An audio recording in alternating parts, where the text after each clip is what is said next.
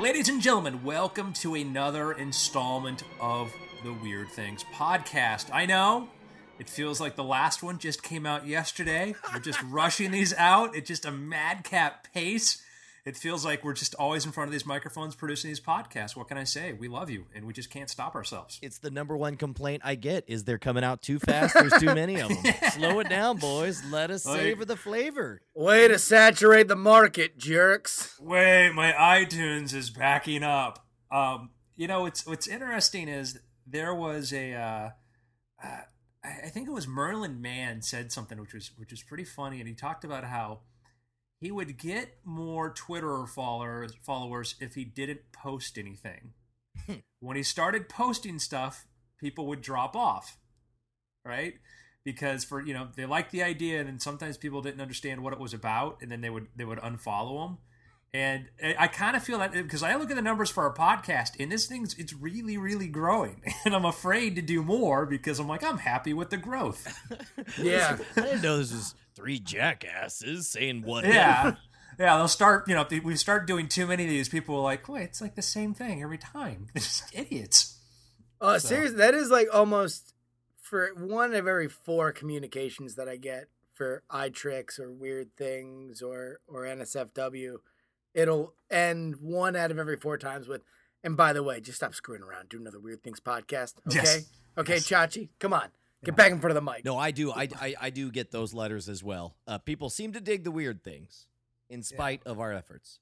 So here's the deal, kiddies, is we are trying to work out a way to be able to do this on a much more regular basis. Yeah. Weird stuff. We're trying to figure it out. We think we can schedule it and make it happen. So we make by the way, promises, if you're there in the room with us, right as we say, on a much more regular basis, we're like touching our nose or making some kind of weird gesture. Exactly. So I'm making really, really, really big quotation signs right now.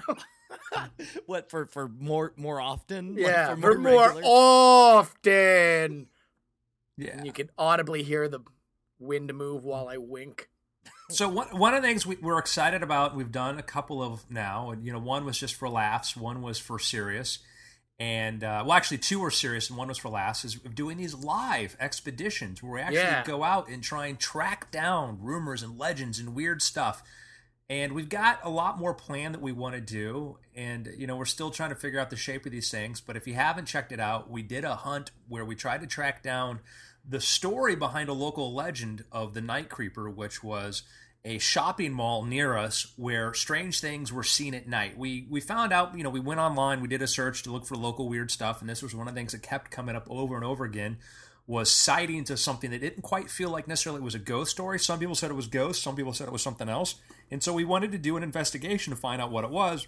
And we went in kind of with I would say, a little bit of a prejudice towards, thinking, and one, we tend to be naturalists and think these things are natural, and we kind of had an idea of what it might have been, although I realized that we never proved conclusively our skeptical theory of what it actually was. So, we definitely proved that it was very likely something corporeal, like not a ghost. No, that's, well, I would say yes, but then other people, I get email from people who are like, basically what we did is we thought that perhaps it could be some sort of animal. Now, since the mall was on, and the mall has this canal that dead ends it that shoots straight out to the Everglades. Well, should we set up what happened, what the findings were for people who may have not watched the entire thing? I'm getting to that. I'm laying the stage. So I'm saying the mall is located near this canal, okay, that goes straight out to the Everglades. And so when weird stuff happens, you look around to see what's around you. If you get crop circles, you want to find out what time of year do the kids let out, and do the kids go do it? Is there a high school nearby? Things like that. Here, when you hear about people seeing strange things in parking lots, objects being stolen, moved around, whatever, and you find out that there's a lot of wildlife that could go through there, you might think, well, maybe that could be one of the implications. So we decided we were going to try and set out, and we were going to do 2 tests. One was a test to see if it was some sort of animal. We were hoping for some sort of frogman beast, or if it was a ghost. And we came up with basically an experiment where we put a bunch of food attached to a bunch of metal cans with the idea that if it was an animal that ate meat, Yeah, you were being charitable by describing that as food, by the way. Well, yeah, it was a piece of beef liver, and the idea of thinking they're like, all right, if it's something that's carnivorous that comes through there, then we'll be able to see it because we'll hear it go eat the food and it'll shake the cans. We didn't expect it to actually take what we put and dragged it to the away. other side of the freaking mall. Yeah, now understand when you watched the episode, it seems a lot farther than it is, and I did my fault, a very, very poor job of giving you an idea of where things are related to each other. If animals were coming in through that point where that canal point was, that would be the point they would leave. And it wasn't. It looked a lot further in the video, but when you actually go there, you can stand there and you can go look across a parking lot and see where it goes. And this is a parking lot where raccoons go in and will take food that people leave out there and just drag it clear across shopping bags, anything filled with that. They'll go take it, run right across the parking lot. So they have no fear about that doing at night because they know at night it's their place. The only thing that drives around there is a security car, and the lights are usually on, the exception when it's an unmarked police car pickup truck that stops just at night. Yeah. Which happened, during the pre-work of taking pictures and filming around the facility to scout out locations. We were definitely stopped and marked as burglars. Had our records run. For everyone who didn't catch it, they can catch it. It's posted at weirdthings.com. Watch the entire thing. But if you were there live, I mean, it was positively electric. And as a test bed of the types of experiences we could have with future investigations, it's unreal. I'm so excited about moving forward with this. Absolutely. And doing stuff like this is helpful because for us, every time we do it, we have a limited budget to spend on it. I told my dad about it. I'm going to bring my dad up again in a second. I told my dad about it. He's like, well, you should have just gone to Walmart and got one of those animal tracker things and put that on there. My dad, we could afford $10 for walkie-talkies, and I had to buy, some leftover beef liver from the discount bin. I mean, it's we don't have a lot of funds to do that. But as we move forward and do more of these, we will be getting things like that. The thing that I really wish I had done is under this really creepy grotto under the bridges, which just, when we went there at night, Brian, I can't tell you how creepy it was to go under there.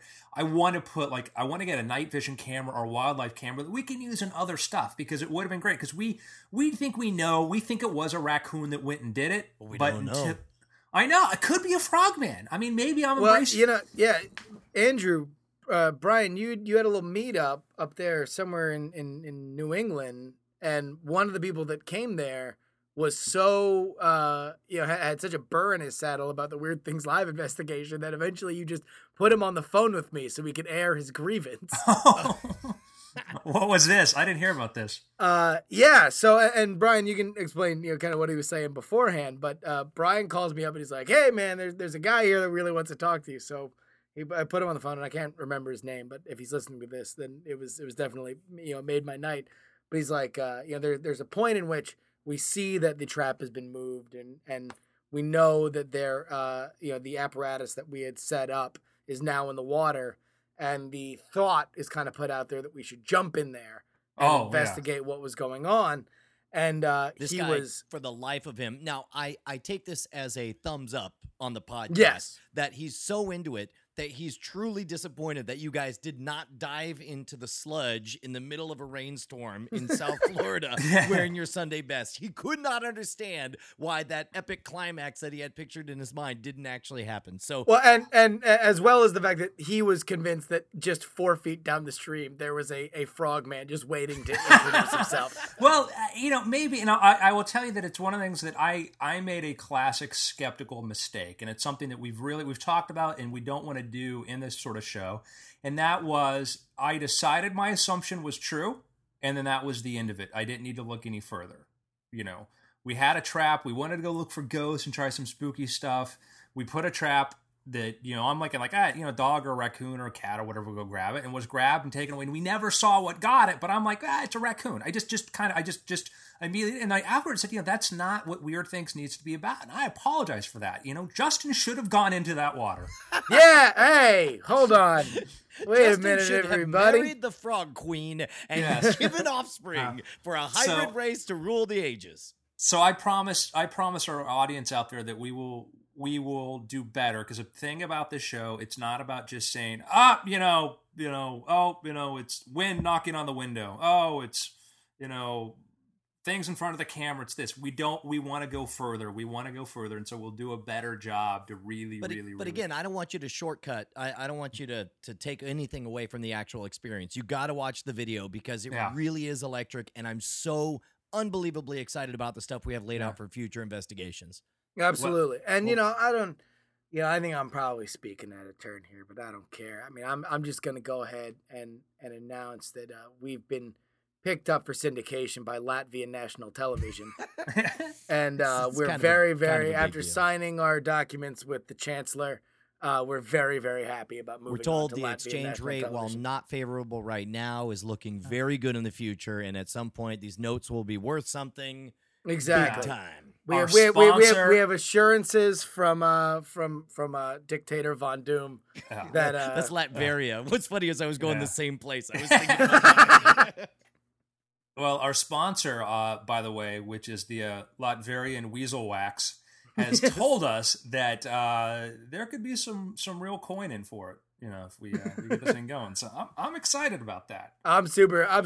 No, in all seriousness, this is like maybe the most dynamic thing that I think I've ever worked on, and I really, really do believe that as an internet television kind of experience, it really is not only something that's very, very unique as a live, you're there with us kind of thing, but as well as something that you download a few days afterward once we put a little spit, shine, and polish on it.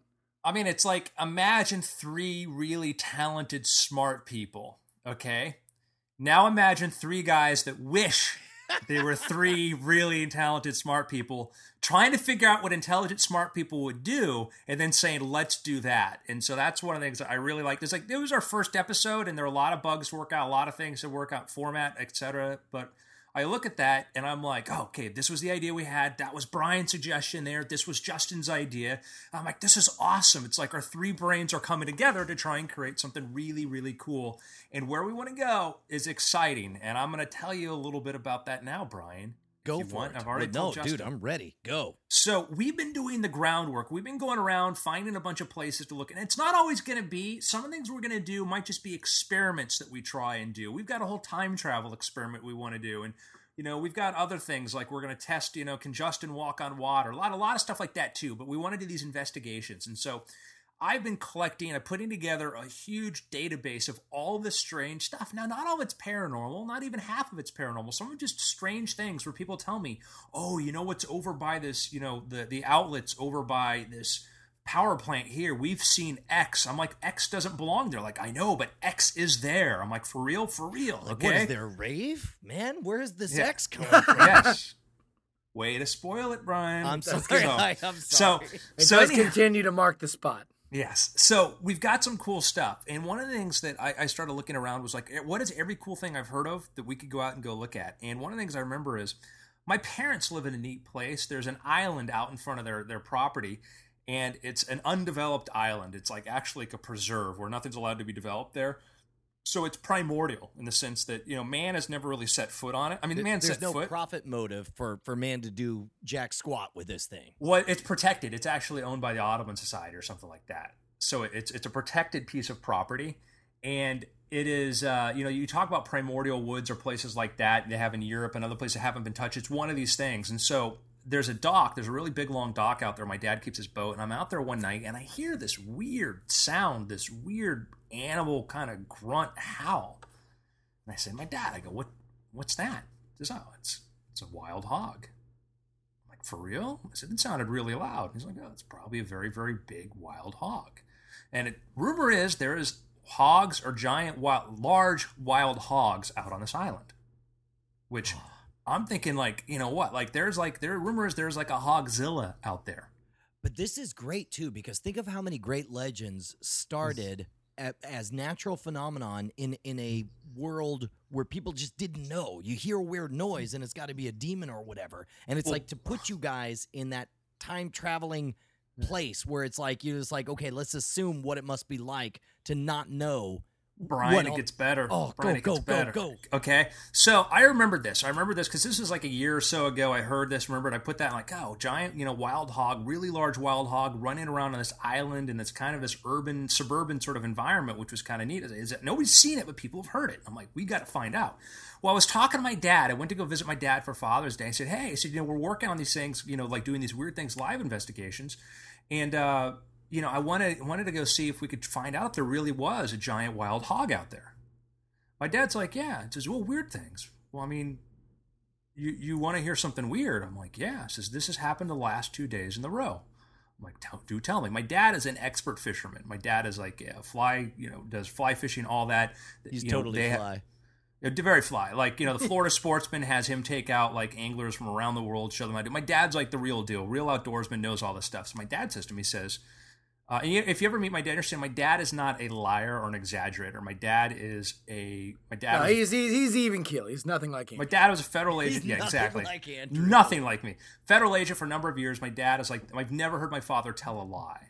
Okay, he's incapable of that kind of thing. By the way, for anyone watching, for anyone who plays Half-Life 2, I'm just picturing your dad as the G-Man from Half-Life 2. Yeah, so he says to me, he goes, I was out on my boat the other night. And I look and I see a wake going around the island, a wake of something under the water circling the island. He says he had his little trolling motor on, so I started to follow it, but I couldn't keep pace with it. He goes, you get alligators. I got him on video, by the way, talking about this. You get alligators in there. You'll get dolphins in there. You'll get a lot of things. So I followed around because I thought it was an alligator. It never surfaced. An alligator will surface. He says it kept falling and falling and falling. It never surfaced. He said, if it was a dolphin, the dolphin never surfaced, and the dolphin would have never surfaced, right? He'd turn on his motor. He had an electric motor. He'd turn on the gas-powered engine, and the thing would just dive or swim off, right? Next night, same thing. He saw it in the morning. Next day, he saw it at night. He saw this thing, and it's leaving a very, very big wake. It's not a tarpon. It's not one of these other big fish that come in there. My father knows these things. I ask him what it is. He says, I don't know. I don't know what it is. And it's big. That's a weird thing. It's the island that time forgot. Okay, so I tell my dad, I'm like, we got to go look at that. And I said, yeah, we should go do it. Is it night? He goes, yeah, you see it. It's sometimes at night, too. I'm like, all right. So, if you shine a flashlight at the island, you can also see the alligators looking back at you. Oh, with their eyes, where they have the glowing demon eyes. Yes. So we've got an island that's got a sea beast swimming around it, alligators protecting it, and somewhere there, a Hogzilla. All right. So when does Justin go? I'm signing up right now. Dude, that's it. We're gonna do it. We're gonna take the boat out to Skull Island. I picture Justin is afraid of getting attacked, so he's wearing a suit of armor. He's cobbled together the shabbiest Iron Man costume you can imagine. I bought him a Lunchable and a light stick, and he's ready to go. No, see, and long-time listeners of this podcast, when they listen to all 5 of them, a long-time listener being anybody who heard the last podcast. Exactly, since it's been 7 years since we last finished one of these. But, this certainly falls into the weird death category, which I fully, I'm not worried about my mortality as long as I die at the hands of a mysterious sea beast and then my head is crunched by a crocodile. You just want to end up as an item on weirdthings.com. I'm just saying that, if I'm going to go, I would so much rather this than Heart. Well, I'm going to ask you, Justin. Do you want it to be the Palm City sea beast that gets you? Do you want it to be the alligators that protect the island? Do you want Hogzilla to gore you, or some unknown other thing We've got Kong Island. We've got Skull Island right out there waiting for us. Which one would you choose? Of the three, I'd want the sea beast. Just because that is the unknown quantity. But that's just going to drag you underwater. You vanish, we see some bubbles, and we get nothing. Yeah. If it's Hogzilla, we get the video, and then we see the demon glowing eyes of Hogzilla and the blood dripping off the tusks, and then he craps on the camera and runs off. That's epic. Yeah, but what if we just get that glimpse? What if just as I'm about to get snatched up like Samuel L. Jackson in Deep Blue Sea? I love that scene, by the way. You get that one glimpse of this never before seen sea beast, and he's way cooler than they had Godzilla in the remake with Justin, as your friend, I will dive in after you if it grabs you. You'll die of delight. No, dive in. No, I will dive in. Oh, I thought you said you'll die right after. No, I would get. I mean, if some tentacle beast, whatever. And again, like I said, I mean, this is not me telling you Shaggy Dog story. I'll put up the video when we're probably going to go do this of my dad describing what he saw. And he's not like a hysterical man, you know. I mean, it's no. He is so even. How great would that be after all this buildup? You play it, and he's like crazy hobo man. Can I have my money now? I'll tell you. No. I mean, my dad is my dad's like the real serious deal. Nothing like me. But yeah, I mean, so anyway, but like my dad knows everything about. My dad's in all these different conservation groups. Waterway stuff. My dad talks to marine biologists. My dad knows what's out there, and my dad's telling you, I don't know what it is. Well, and we're gonna know what's out there on one of the upcoming Weird Things. We're gonna find out. Or what are we calling it? Is it Weird Things Investigates? Weird Things Live? Weird Things Live. Weird Things Live. It's what we call Weird it. Night Things Creeper Live investigates the investigation, featuring Brian, Andrew, and Justin, among other people. ... Continued. There you go. Yeah. So there we go. Off the tongue. But everybody watch the first one and then keep an eye out because we want your ideas right now. We're looking for stuff. At this point, it's probably going to be Justin and I being in the field, Brian being in master control, supreme commander, keeping, the network anchor, keeping everything together. But, hey, if you got some weird, freaky stuff in Austin that you want Brian to go look at. Dude. Yeah. And keep in mind where we're based. I'm in Austin. They're in South Florida. So don't be saying, hey, why don't you go to the North Pole and see if Santa Claus is there? Because that's a little outside our budgets right now. That's the season finale. Yeah. So South Florida, if you got some weird stuff, and we need kind of so Central and Western Florida. Those are 100 feet from my door. For those of you nothing. What weird stuff could be in South Florida? There's a reason Fark.com has its own tag for Florida. Florida gets its own tag because so much weird crap happens there. Yeah. I mean, it's you forget, Florida has the oldest city that, wasn't made by, Indians in America. It's the oldest city. It's had modern civilization, so to speak, if you can call it that, longer than any other part of the country. It's got one of the oldest established cities. It's got, we have a lot of weird, fascinating things. We actually have I believe a 12th century monastery in Florida. Now you go, wait a second, Andrew. How do you have a 12th century monastery in Florida? Wait a second, Andrew. And does it allow slots and table games? Yes, it does. It was actually I think it was Hearst or whatever bought it and had it brought over from Europe brick by brick. That is awesome. So there's a lot of weird, cool stuff here. We've got things like Coral Castle. We've got all sorts of, we got our own Bigfoot called Skunk Ape. We've got Frogmen. We've got UFO sightings galore. Yeah, and we're not done with Frogmen. So everybody knows. No. We're gonna cut our way into the Everglades and really check this frog. We're gonna find that frog kingdom out there. I know it's there.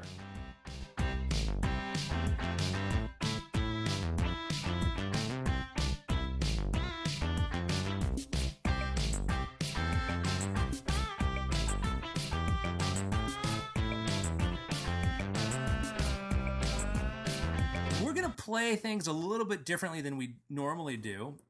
Periodically, from time to time. Because we're so tired of doing it the old way. Format's got to go. Occasionally, every now and then, at certain points chronologically, we get submissions from people who say, all right, I've got something for you guys to think about. Now, here's the cool thing about this one. I haven't read it. So sure.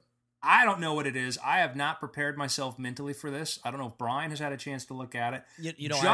I read it and forgot it, so this will be interesting for me. Then we're same footing. So we've got something from one of our listeners, and Justin can tell you their name, and Justin can give you the scenario. By the way, this has got to be one of those moments where Justin's like, well, do I actually read the letter, or do I just freaking grab the reins of this podcast to go in whatever direction? Yes. All right, here we go. Jack Kennedy wrote us in. Of course, if you want to email us, it is weirdthingsmail@gmail.com. But Mr. Kennedy types out, I love your podcast. All of you are nuts in the most awesome way possible. I listen to all of them over and over again. I need more of them. Once a month would be great. I'll also do my part. Here's the scenario.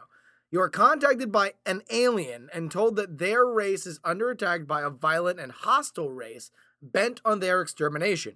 Singularity. Yes. They have chosen you as their champion and can give you one superpower of your choosing. Now, here's the qualification. You will get to ask 3 questions to help choose your power. What do you ask? Do you help? And what do you choose for your power? Hope I hear from you guys soon because it's really boring in Alaska, known only as Jack. Okay, so I mean, unfortunately, our decisions are based on answers, so we'll need somebody to answer. So, all right, I'm gonna be. I'll be the alien moderator. Okay. And, all right, so let's just say so we can work everything out.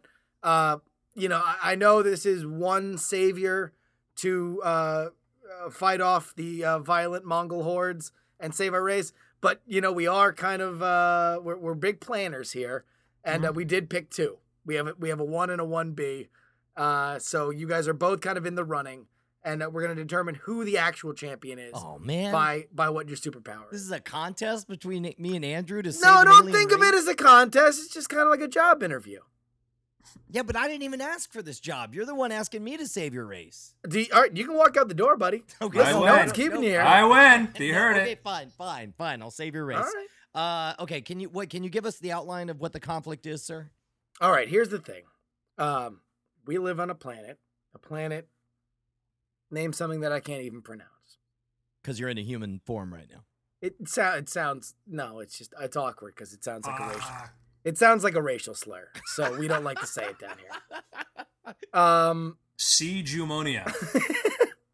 So anyway, yeah. All of a sudden, within the last 2 weeks, we've been descended on like locusts, and we found that there is a unique property in Earthlings that can amplify our weaponry to the point where you can fight off the most powerful of the ships that are right now destroying our planet. It's the fact that we're so well versed in comic book lore and our brains are programmed to accept whatever modules you have, right? Am I right? Tell me I'm right.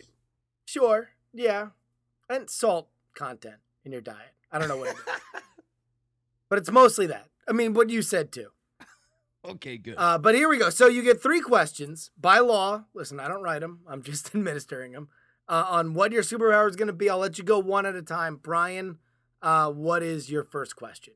My first question is, can you wait? This will be a question, but then you could just answer it yes, no. Okay. My first question is, please describe for me in as much detail as you can the physiology of our foe. Doesn't really matter what they are physically made of because you are going to be fighting them in mechs and ships. Okay. So it's a lot of metal machinery that is powered by an inexhaustible source. So it probably helps for me to imagine that I'm not fighting other beings so much as like robots. Yeah, a lot of robot action. All right, okay, Andrew.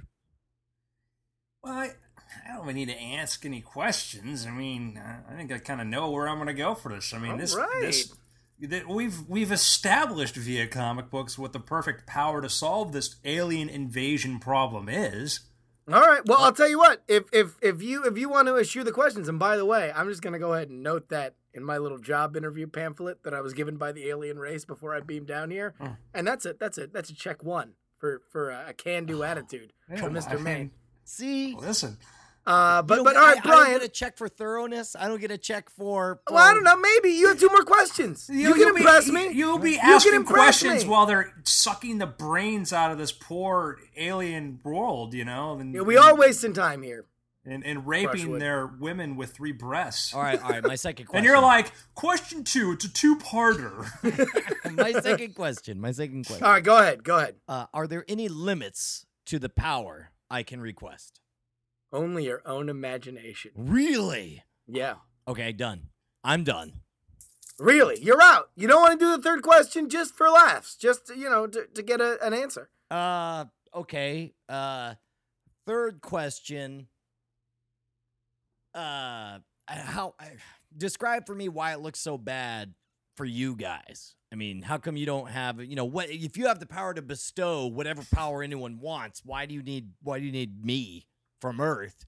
Because of the salt in our body, Brian. Exactly. This is kind of an alley-oop situation. We can launch the ball. You guys got to slam it home. We just don't have the capacity. All right. We need a hero. My impression of Brian in World War II as FDR. Dear Mr. Churchill, why do you need our help to eliminate the Nazi threat in Europe?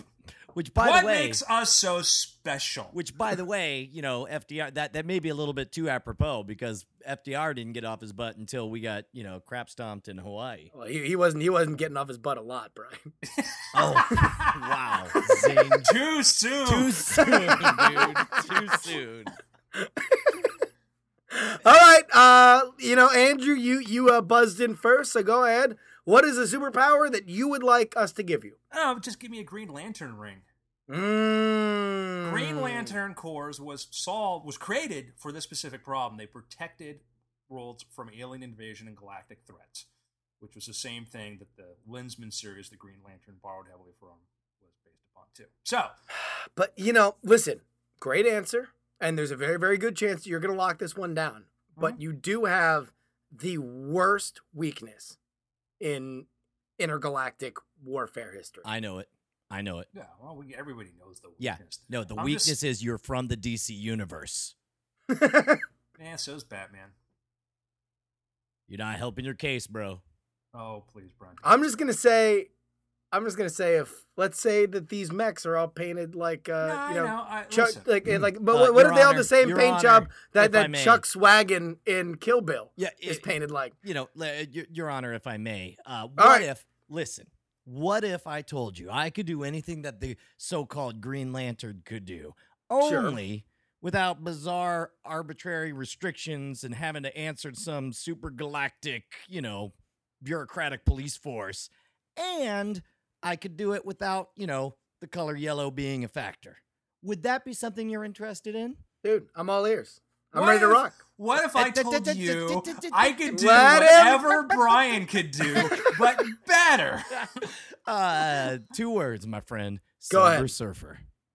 Silver Surfer, wielding the power cosmic to manipulate matter, reconstruct it in any matter I see fit for myself. Brian, that's a brilliant idea, except for the problem that he is the Herald of Galactus, and when the Silver Surfer shows up, it means your world is about to be destroyed. Except the whole fact that he's the Silver Surfer is based on the fact that he defied Galactus and was banished to live forever on Earth and never leave, except for that Reed Richards figured out a way to fly him out of the planet Earth, and he's able to go anywhere he wants and do whatever he wants, and now he's like the A-Team.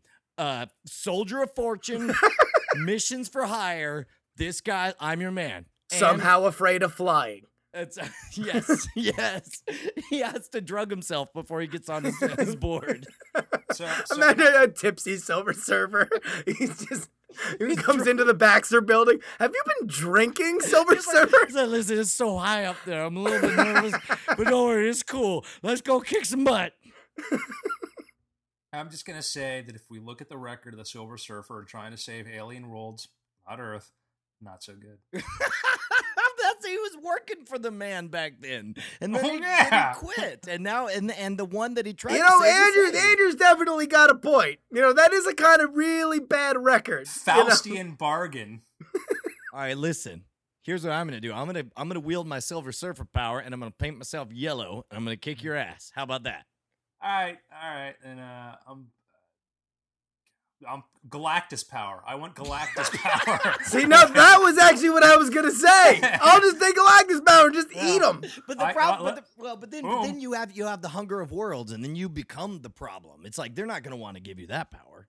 Yeah, well, I'm gonna go eat their homeworld. I mean, the bad guys. So yeah. All right.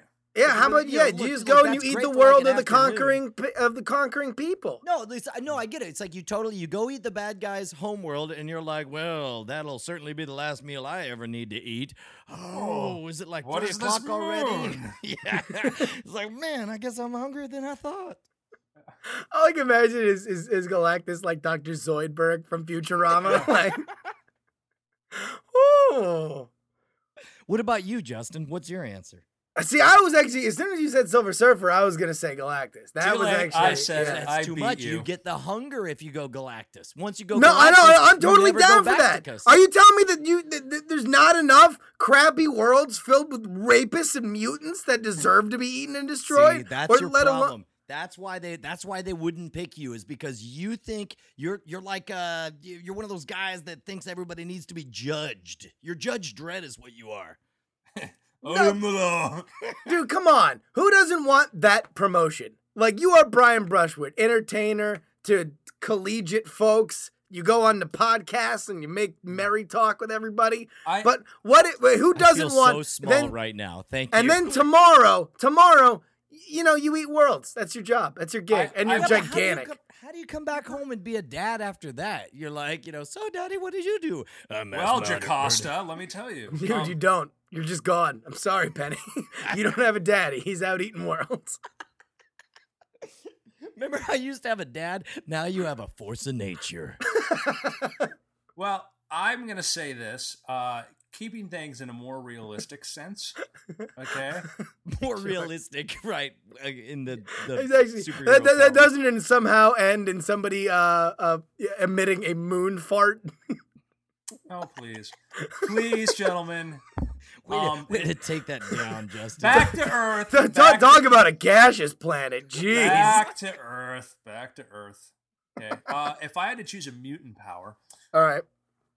You know who always has the upper edge, and it's just his own ego gets in the way, and that's Magneto. Because when Magneto needs there to be human blood has iron in it. If Magneto wants to act on it, he can, and Magneto can do just about anything he wants. So when the alien horde is heading towards you, he could just be crumple it like a ball. Yeah, well, and you're right, because here's the thing. It's there really should have been a great council of comic book writers who got together, and they should have said, hey, listen, did a little research on science, and it turns out you probably shouldn't base one of your superheroes' powers on one of the 4 fundamental laws of nature. So, strong nuclear force, weak electromagnetism, gravitation, and the weak nuclear force. Let's just make those off limits, because there was another guy called Graviton, I think, yes, who called all. I was like, dude, okay, you got gravity, it's all over, man. Just hey, world. You're exploding. Yeah, well, the fortunate about Marvel is usually whenever they create characters who are super powerful, they're just so flawed, like Molecule Man or what have you, that they just the most powerful characters in the Marvel universe are the ones who should have the power the least. Exactly. Yeah, there's like Nick Cage from Leaving Las Vegas. Yeah. Well, you know who's the most powerful character now is I think it's the Sentinel. Yeah, which is their the Uber Superman of the Marvel universe, and he killed his wife. So I mean that's what I like. Although I did, as long as we're waxing nostalgic, much maligned, but I was a big fan of Secret Wars 2, wherein Beyonder, the being who embodied the power of an entire universe, decided, those wacky humans, I wonder what it would be like to live among them, and he'd teleport to Earth in the form of a human with no clothes on, and they're like, "Oh, Beyonder, you're so big," and you had to learn how to love humanity. It's very much Martian Manhunter. What? Wasn't that a Lionel Richie video? Yeah, that's it. By the way, all right. So I ran it upstairs, guys, and first let me thank you both for coming out. But we're gonna go ahead with the proven track record of truth and justice. Andrew, you can go ahead and find your ring. It's in the other room. And we're ready for you to save our race. Fantastic. I was convinced you were going to give it to yourself, Justin. I was convinced you're after discussing it, we've decided I'm going to become Galactus. Thank you very much, though. Both of you were fantastic. That gets back to the problem. It's some of these superheroes are really, really powerful, but I mean, Superman is the most. He's not a bright guy. He's really not. You look at the power he has and the fact that Batman can beat Superman in a fight when Batman prepares for it. And Batman's got what? You know what? Yeah, no I don't powers. even know that you need to go that far. I think you just need to go as far as his whole genius plan of wearing glasses to fool everyone. Yeah. Well, it worked though. Oh, but I'm a totally different guy. Can't argue with success. Well, okay, Exactly. I mean, but to be fair, Brian, it's not like he worked in a place with Pulitzer Prize winning journalists for their investigative skills. Oh wait, he did. Although he did also just buddy up with the the Cub reporter copy boy. Yeah. I'm just saying. Here's a guy that's like most powerful being ever, and he spends most of his time trying to stop Lex Luthor from blowing up a water tower. As long as we're talking about superheroes, let me bring up something that I've thought about for a long time, but in my entire life have never had the venue to ask this question. Shoot. All right. So you think about, we'll take mutants, right, who have some power, right? Whatever their power is, whether it's teleportation, whether it's phasing, whether it's, blasting lasers from your eyeballs or whatever. But it's like that energy has to come from somewhere, right? If we're talking about Scott Summers, technically it's not a laser, but go ahead. Well, I wasn't. I was talking about Mr. Laser Eyes. You didn't read Mr. Laser Eyes 1 through 24? I apologize. I feel stupid. I'm sorry. Please continue. Okay, so the point is, it's like this. I only did that because I got corrected by that once by somebody. Oh, I see. So like the bigger monkey slapping on the smaller monkey, you had to pass it on down. And here we go. And lo, the circle of nerd on nerd violence continues.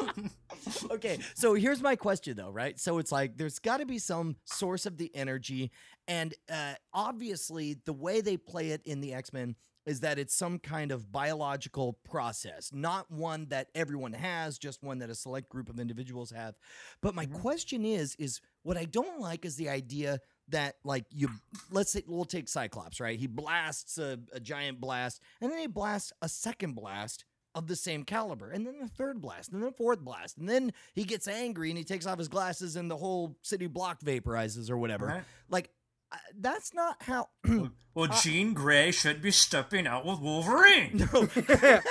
So I'm pretty familiar with my own biological processes, and it seems like what should happen is the first blast should like knock over a tree, and the second blast, after some focusing, should like push some kids over, and then the third blast should like give somebody a sunburn.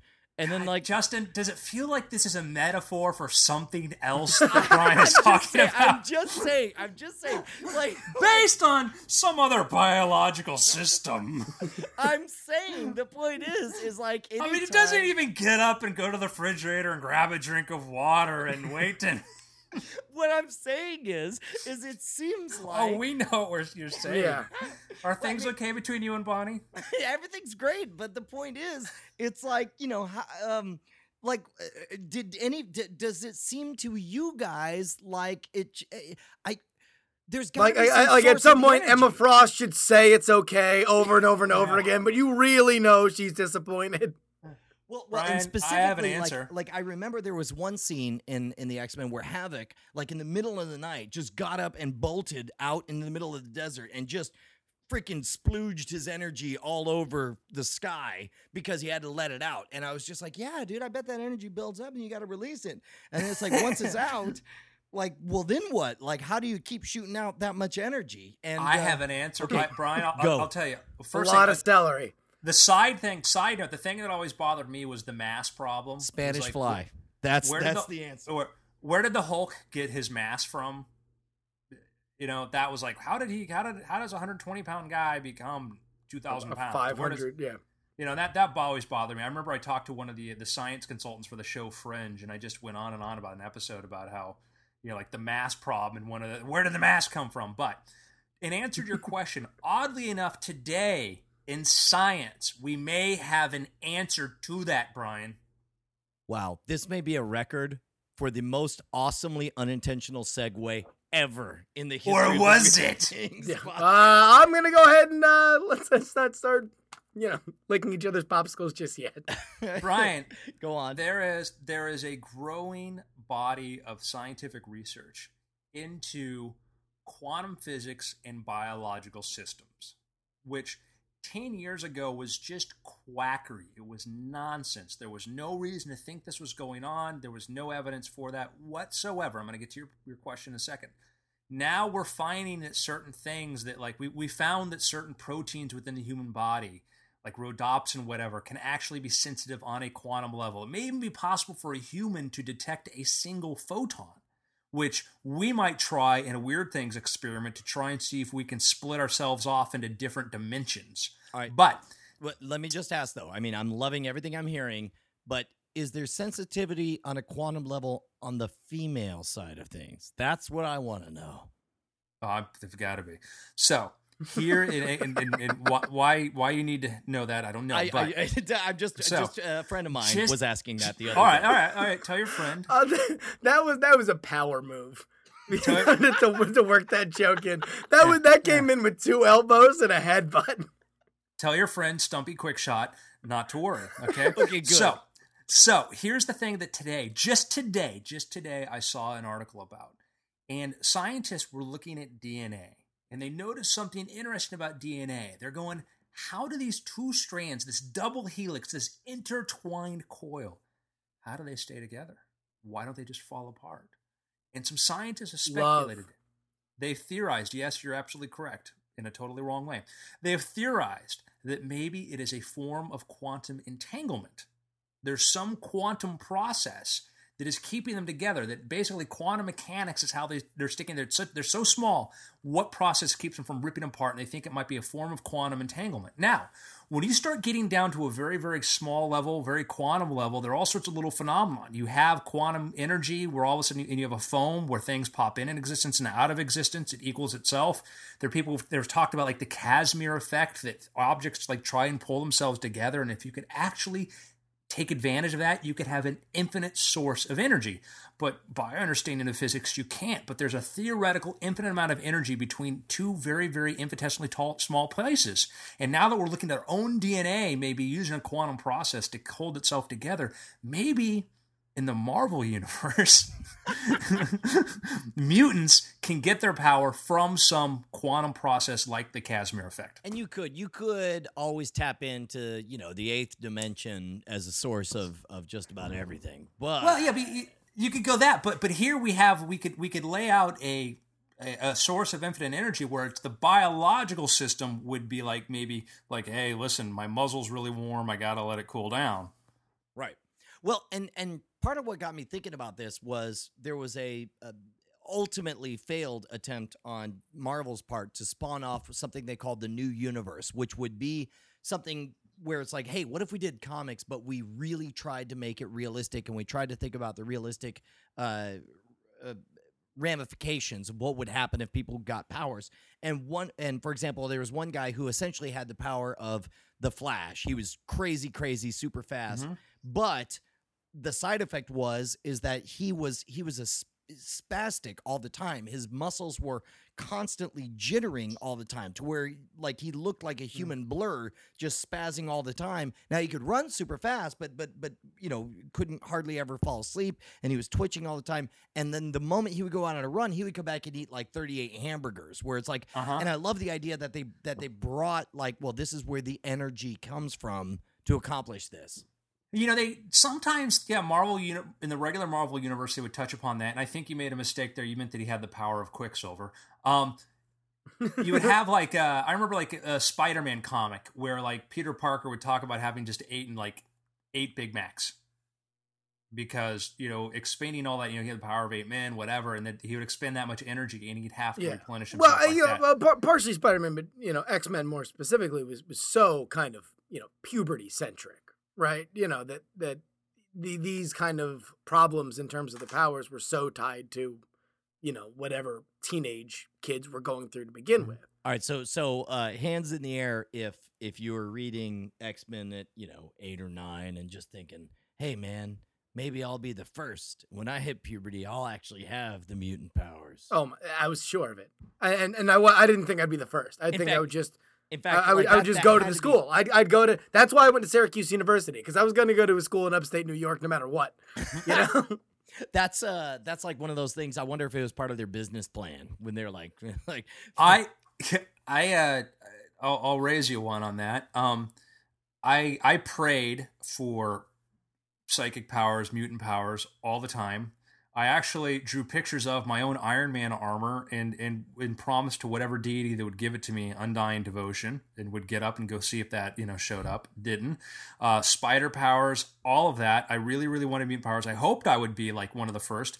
When I was a kid, remember the show where they ran out on Nickelodeon afternoons, The Tomorrow People? Oh my God, where they would jaunt from one place to the other. Yeah. They had this underground basement with this cool robot computer called Tim and stuff. And they if you couldn't quite jaunt, they'd have these little belts to help. I tried to make those things. I spent so much time trying to figure out how to teleport. I mean, I was a very, very weird little kid. So I was just sure that my power was going to be embarrassing. Like, I'm not even joking. Like, I was terrified that I was going to get a power, but it was going to be something urine-centric. Like you could fart C4 or something. No, in the series, I was afraid that I would have toxic pee. That it would be corrosive to the point where I would have to invent some sort of like a containment unit, like some sort of super soaker made of titanium that I could pee into. Brian, what would his name have been? Who? The Sizzle Justin's? piss? Yeah, yellow fire, yellow lightning. Well, you know what's Streamer, funny? the streamer. Streamer. That was one of the things they tackled in the new universe. They had a character that called himself Scuzz, where everything he secreted out of his body was like battery acid, and he thought it was a badass power until the first time he tried to kiss a girl, and then he realized that he had the worst power in the bunch. Yeah.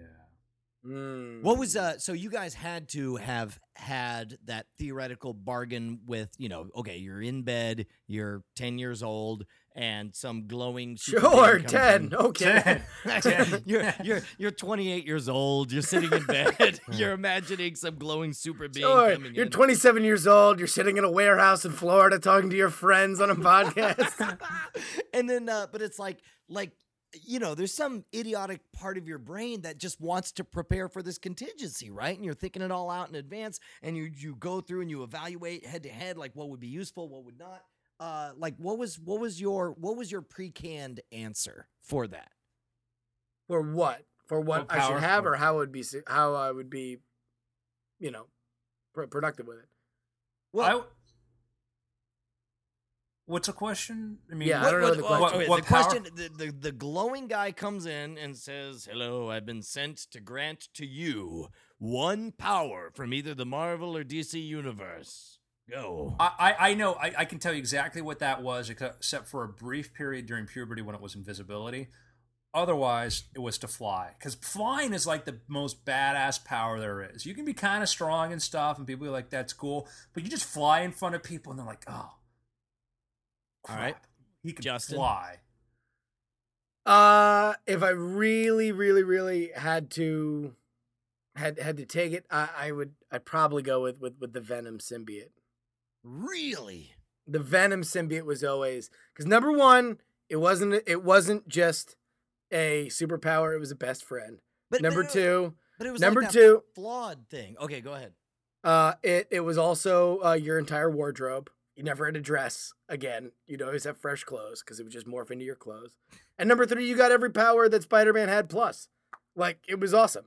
There was no downside. Gentlemen, I hate to interrupt you for a second. I'm going to email you a photo. I just went to go look at my notes here, and I popped open my RSS feed for a moment. And I swear to you, I'm going to send you this photo right now of what just popped up. There was only one item in my RSS feed. All right. I'm waiting for that to come in. Should I even bother to tell you my? No, yes. Please tell us. Okay, so in the meantime, and I thought about this a long ass time, and it's not the coolest character to associate yourself with, but I'm gonna have to go with the Invisible Girl from the Fantastic Four because she was sort of a 2-for-1er, right? So she could make herself. She had invisibility on the one side and force fields on the other. Yeah. Right. No, that was yeah. And think about the invisibility thing. She could make herself invisible, or she could make objects she touched or thought of invisible, right? So it's like already you've got instantly replace the MRI. You walk in, you put your hand on the guy's belly. You're like, oh, look, there's your cancer. That'll be $10,000. I'll see you next week. And then, second of all, I love how that's your get rich quick scheme, by the way. Hey there, sucker. Who wants to come by? Let me see. Oh, cancer belly. Bing! Look, I'll be in demand right off the bat, right? Second of all, like, I agree. Flying, super awesome. What if you could pretty much do that by, laying down on this force field? And I agree. I mean, I understand. I mean, that's kind of like why I liked, what's cool about Magneto is Magneto could be like, I'm going to make myself a belt of iron and fly. Right? But I get you with the invisible one because it wasn't just invisibility. She could do those. Flying seems like bubbles. it really should be a primary feature, but it ends up being like the upsell. I mean, it ends up being the leather seats of superpowers. Yeah, I mean, realistically, if you could just have one though, like for me, it was always like flying because like you're like the dude that flies. Like, hey, I'm here. I'm like, but watch what this. if? But can't you get flying in other superpowers? Yeah, you can. You can absolutely. Brian's correct. Like, I mean, because that. I mean, Human Torch, obviously. Well, he could fly. Oh yeah. Okay. By the way, I just received the image from Andrew Main, and the headline just reads, "You have superpowers." I swear to you, that was what popped up. I just went on him in my RSS feed, and that is what it said. It's a Scientific American article, and I guess there's something weird thing about the power being wrong or something. By the way, a friend of mine, Gus Davis, has the best take on this. He says, "Look, for all these superpowers, you think about all the things you can do. Let's say you wanted to, do mind explosions. Great. You could blow up windows anytime you want. Guess what? I can blow up windows walking over with a sledgehammer. You know why I don't? Because you end up having to pay for a bunch of windows. I want a superpower that I can really use in my everyday life, and that's one power. All he wants is the ability to have his eyes glow red." So it's like you're there, you're checking into the Holiday Inn, it's 2 a.m., you're tired, they quote your rate of $127. You just want to look at them and just go, I'd say, are you sure? And then they're like, If I could fly, I wouldn't need to check into a Holiday Inn. I could just go back home where I have really good Wi-Fi. You could sleep in the sky. Yeah. sleep on a cloud. When I realized couple weeks ago that I wasn't going to get superpowers. I mean, after like Tomorrow People, I kind of hoped for that teleporting. I tried to build my own little teleport. I actually once took a bunch of random electronics parts and threw them into a pile, just thinking that I was going to be divinely inspired in how to make my teleportation machine. Fail. I picked up bottle caps wanting to make an R2-D2. Yeah, it's a little more possible. But Brian, I tried to make my own Iron Man armor. Oh my God. That was the one thing. Like, Iron Man was always my number one favorite superhero. But the thing was, I was always afraid about being separated from the armor. And you see that in the most recent Iron Man movie. That whole, I'm just a guy. Oh. I was like a little tin can scavenger, okay? I made myself my own little Iron Man armor, now it wasn't like pretend. This was like going to be my real deal stuff. I found a coffee can I could fit over my head. And I used a can opener to put eyes on it. I found a tennis ball can. I put 2 tennis ball cans over my arm, and then I put gloves, like dishwasher gloves, over them. And so I was trying to build my own armor to just get it together. But all it did was make my hair smell like coffee. Andrew, please, please, please tell me that you actually stood up to the school bully wearing that outfit. I will tell you this. I didn't really have to worry about bullies too much because my brother was a pretty tough guy.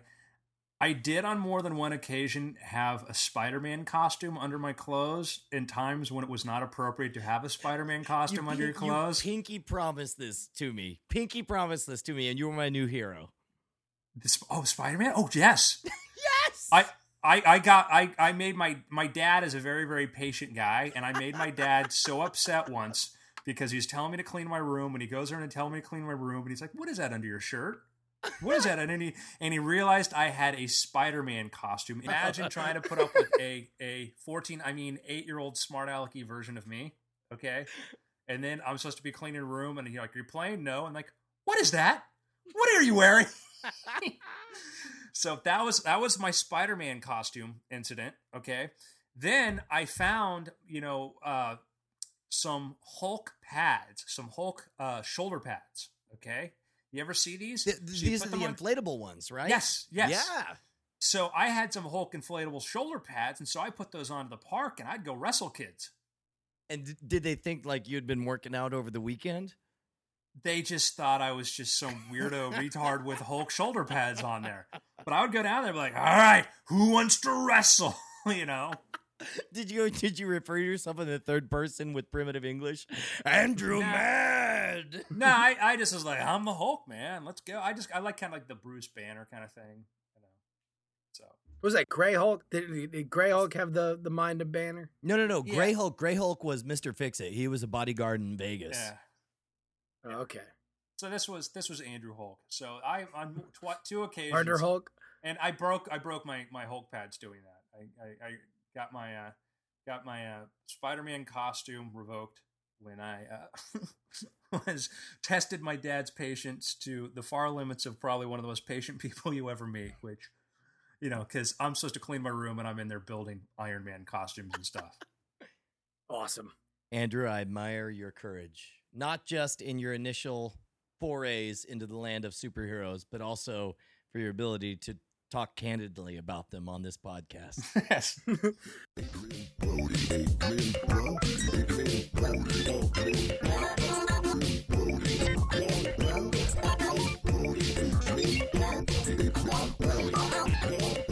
All right, should we do recommendations? Yes. All right. What do you guys? I can go first. All right. I can actually go. I'm doing is it what's his middle initial? Peter something Hamilton.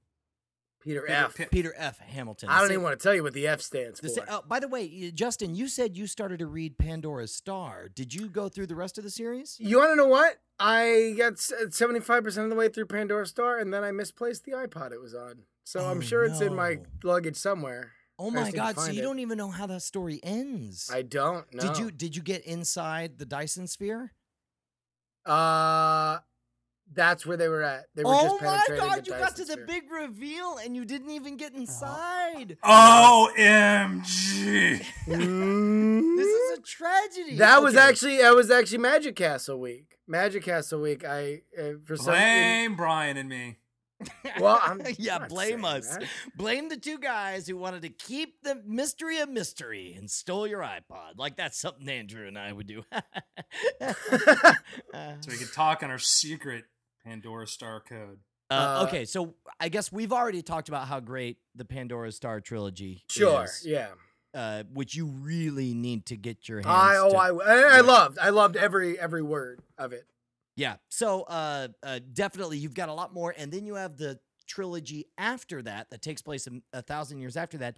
I've recently started the Night's Dawn trilogy by the same author in a similar but very different, very much not the same universe. In this one, they grow their spaceships as organic beings and they affinity bond them to specific captains who have a deeply spiritual quasi-sexual relationship with their starships, and a lot and the most surprising thing that's occurring about halfway through the book already, Satan worshippers in space.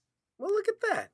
Actually, I think the first time that you ever told me about that, you're like, oh, I'm reading this book. It's all about female star captains who are married to their ships. And I'm like, if that isn't an indie rock album, then it will be in the next 3 minutes. I love you, but I'm married to my ship. No, it's just, it's like the BBX's new album, female star captains who are married to their ships. Just overlong, somehow romantically tied in. So, I mean, is it pretty good? How far are you into it? I'm about a third of the way, halfway into the first book, and I can already, you can tell when all of a sudden you're thinking inside the universe and you're like, oh, darn it, that book has its hooks into me and this is all I'll be doing for the next month. And that's definitely where I am. Apologies to all podcasts that I should be listening to. This is all I'm going to experience. Boom.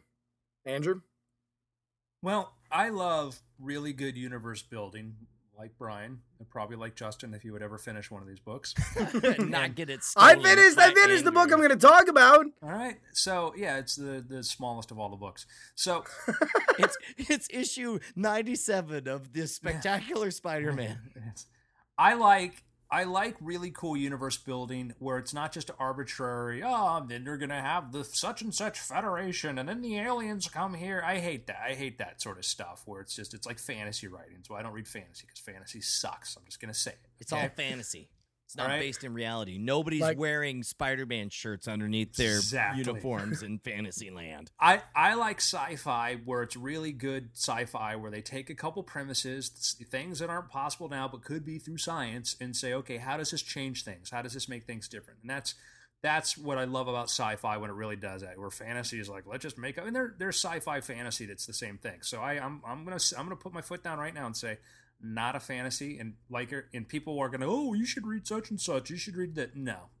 I mean, I know there are a couple good, fantasy authors out there that get characters, but don't even try sending me stuff. I'm just going to, it's not going to work. You take your dragons and your wizards and you blow them out the airlock. Exactly. Okay. The wizard elven prophecy, Sword of Blurgler. Yes. Oh, that's really interesting. So what I like is, there are in another podcast, I'll tell you the exceptions to stuff that I think is really well done. By the way, at this moment, I'm like, will nobody speak for the goblins? Like, there's nobody defending the goblins. R.A. Salvatore has said enough on their behalf. When they came for the Sword of Blurgler, I said nothing.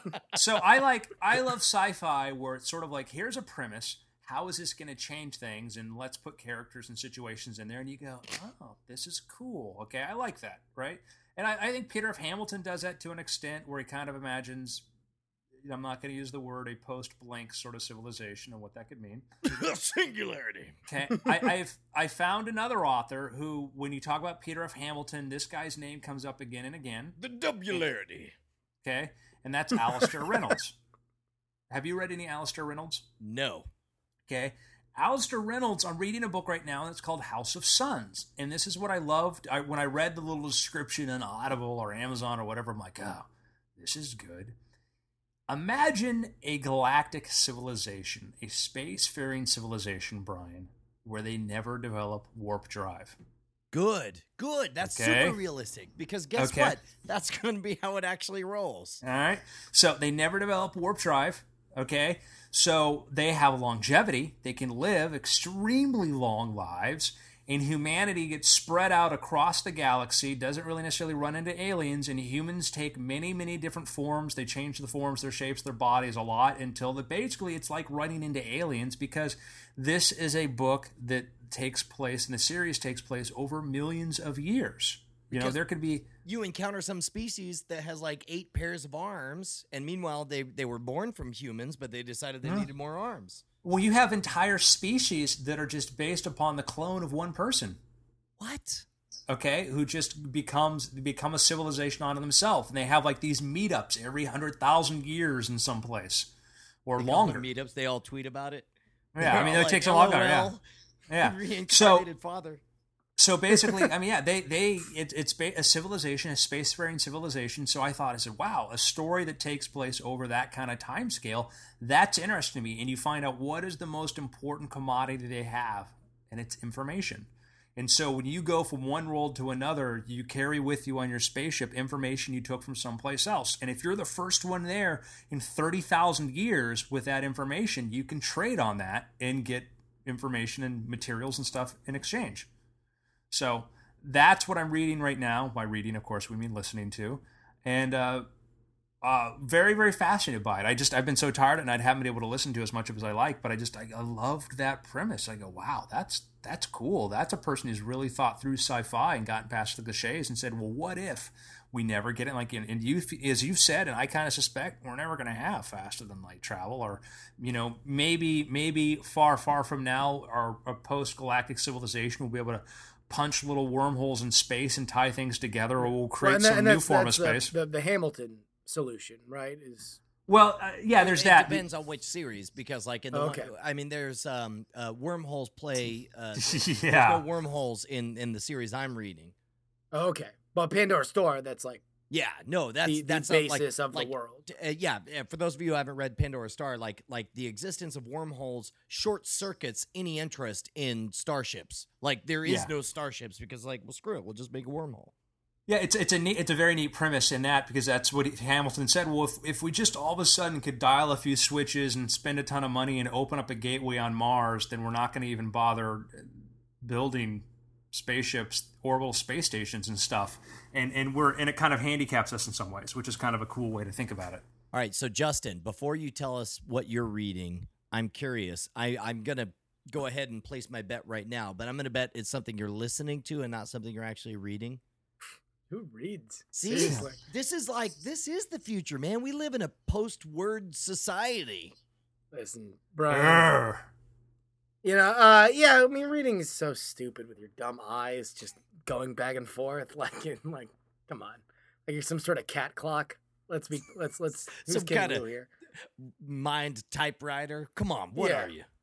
I mean, come on. No, of course I'm listening to stuff because I am a very, very, very happy subscriber to audible.com. Hey, hold on. They're not sponsoring us just yet, all right? You want to dial that back a bit. Are they sponsoring one of your show? Are they doing well, yes. Yeah. Throw out that Audible. Really? Yeah, but do you have one? Yeah. Do you have? You don't have one for Scam School, do you? No. Let's do the NSFW one. Yeah, do it. Yeah, audiblepodcast.com/NSFW. And you can get 2 free audiobooks. One free audiobook with the gold plan, 2 free audiobooks with the platinum plan. Mm-hmm. Or 400 free audiobooks with the unobtainium plan. It's not 400 billion. Well, no, that's how many books did you get per month. Oh, you just get 400 free right there. I'm going to say, listen, I'm not getting a single dime of any of what they just said, okay? Neither are we, strangely enough. Go ahead. Weird how that works. But totally, if you guys don't have Audible, it is really an amazing experience. And the beautiful thing about it is your credits build up. So if you don't use them, you'll go through periods where, I don't have time to listen to a book. And then you'll go through times where you want to listen to stuff because you're traveling. They're there. They're waiting for you. Yeah, it is joy delayed. It is never joy wasted. Yeah. Like if you go, like I recently went like a few months without downloading a bunch of books, and then you just get to go there and go on a delightful shopping spree of like 6-7 books. It's so awesome. Absolutely. So periodically I really, because I hang out with guys like Brian and Andrew, and I feel really, really inadequate in my sci-fi pedigree, and I feel the need to listen to sci-fi books that everybody else read when they were 11, because they're way cooler than I am. And one of those is Isaac Asimov's The Foundation trilogy, for which I finished the first book tonight, and I really, really, really, really liked it, especially for a book. It's one of those things where it's like, and I had the same kind of experience with Stranger in a Strange Land when I listened to that. You get through the book and then you hear the copyright date and you're like, wow, this is way cooler. Now that I know when this was actually put out. When at the end of this book, it's like copyright 1951. And I'm like, whoa, like 9 years before Mad Men takes place. Like this. This is like, the kind of stuff that, is getting put out there. Can I confess something, Justin? I have never read the Foundation trilogy. Boo! Oh, boo Sean this the man! Loser! Sean the loser! I did read Caves of Steel, which I don't think is from that series, is it? No. Well, no. In the later on when Asimov tried to tie in that's right. He had like 2 independent series that eventually all folded into the same thing, right? Yeah, no, Foundation, Justin, go ahead and give him the... So, yeah, the idea of Foundation is that, we have broken down psychology to a mathematical science. No, I mean, just give a little bit of world building here just so they understand when and where it takes place. Yeah. Well, there's Next Thursday in the warehouse is where it happens. Well, I don't know. That's where I would start the world. I mean, if you have a clearer way of describing it, then you should probably just say it. Well, I mean, you understand it's a far, far, far, far future where some of the other Asimov stuff was hundreds of years from now. This is tens of thousands of years from now. There's a galactic empire with, basically we've gone back to having empires and stuff, but it's in a vastly, vastly far, far future. There are millions of planets, millions of worlds out there.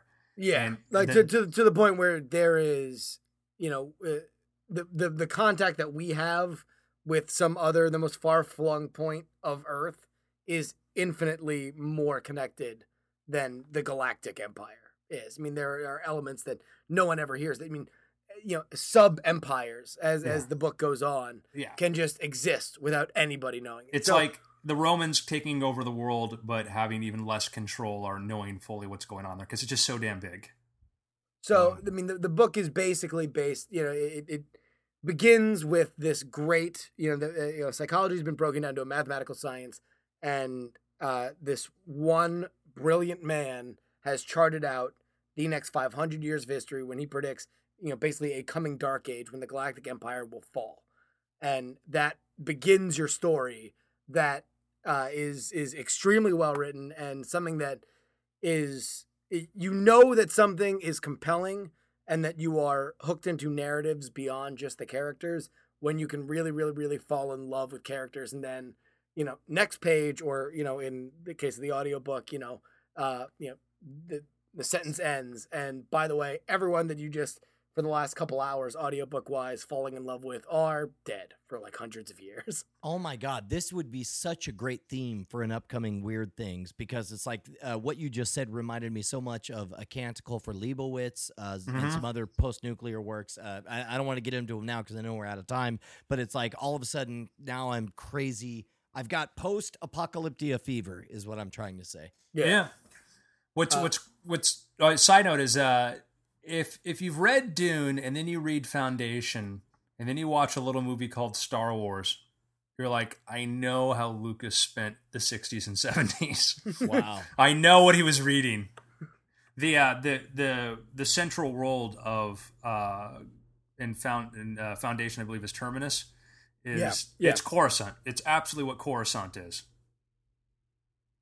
So take that, Coruscant. Yeah. Boring. But yeah, so Foundation, it's available on Audible, audiblepodcast.com/NSFW, and then, hopefully we'll get our own code. We'll do it for here, for Weird Things. Or, head over to weirdthings.com, and I always put up all the links to the Amazon stuff, that we talk about here. And also, before we leave, I do want to recommend one more thing, and that is the series Party Down, for which, if you've listened to Andrew rail against sci-fi, then you will very much understand fantasy and love. Oh yeah, you rail against and other kinds of sci-fi, lazy sci-fi, not hard sci-fi. Yeah, you will appreciate the Roman character. Side note, just to give things some context for the Foundation series, it's not actually a trilogy. It was intended as a trilogy, and then it kept getting added onto. And Asimov has a series that's called The Empire, which is about just the first galactic empire, and then the second empire, and what happens from there. So that's where it happened. And then he wrote 3, then he wrote more, and then some other writers came in. Greg Bear, David Brin, Benford wrote in the 3Bs, so to speak, wrote stories that take place. And they're actually pretty good. There's a lot of really, really bad stuff written for other great classic sci-fi series. Well, it seems like a universe, having read the first one, that is built for that kind of add-on, just because even, Asimov himself is like, all right, I'm going to tell this story. Anyway, however many years later, when everybody's dead, this other stuff happened. Well, and the reason he did it, too, is he based it, he basically almost, very, very heavily on the rise and fall of the Roman Empire. Of the actual book. The book, yeah. He basically said, you know what, this history of the Roman Empire would make great sci-fi, and he just... Which also, and again, I don't want to get sidetracked, but they did very well with A Canticle for Leibowitz in tying it to, I guess, religious institutions that have survived the rise and fall of many empires during their time. Boom. So, true facts about how inspirational the Foundation series is. This is something that I knew before, and something I did not know until I just wikied it.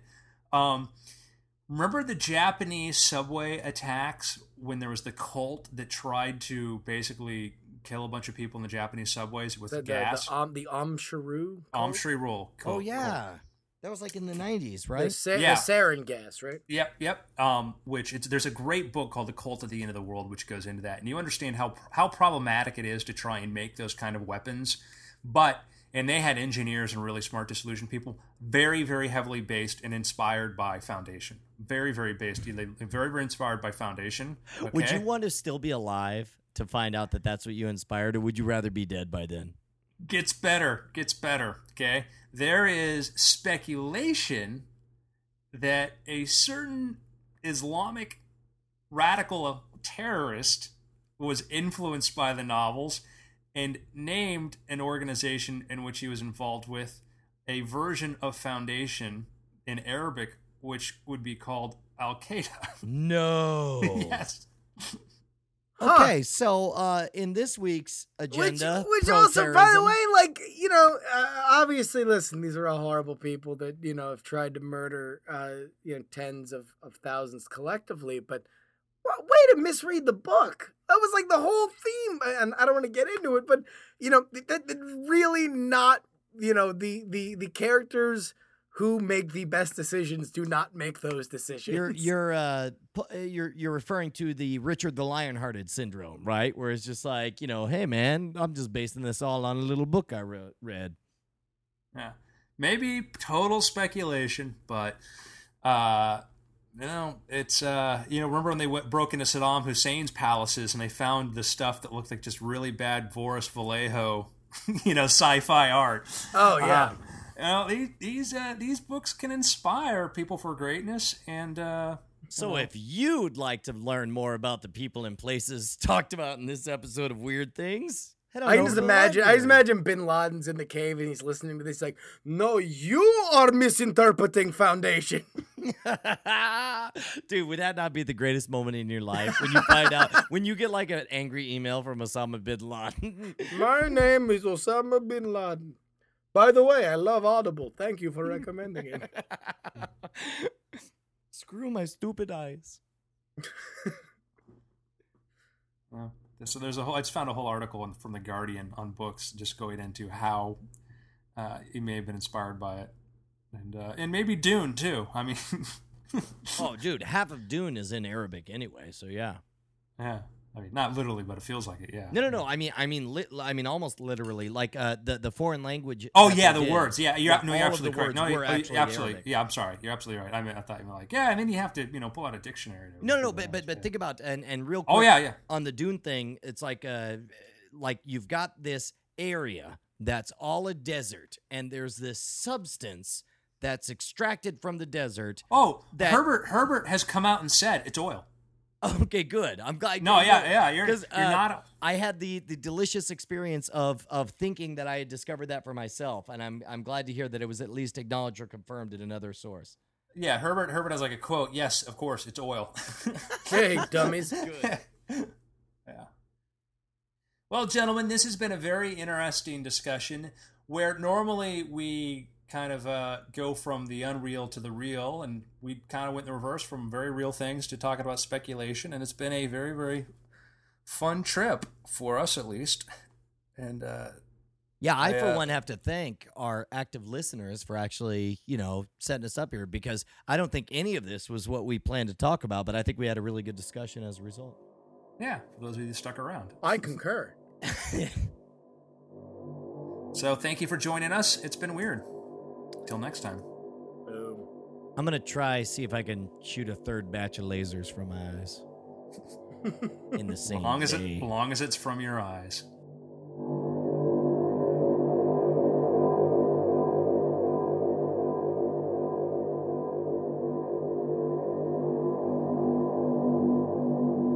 Want to email in a suggestion or scenario for the next Weird Things podcast? Email weirdthingsmail@gmail.com.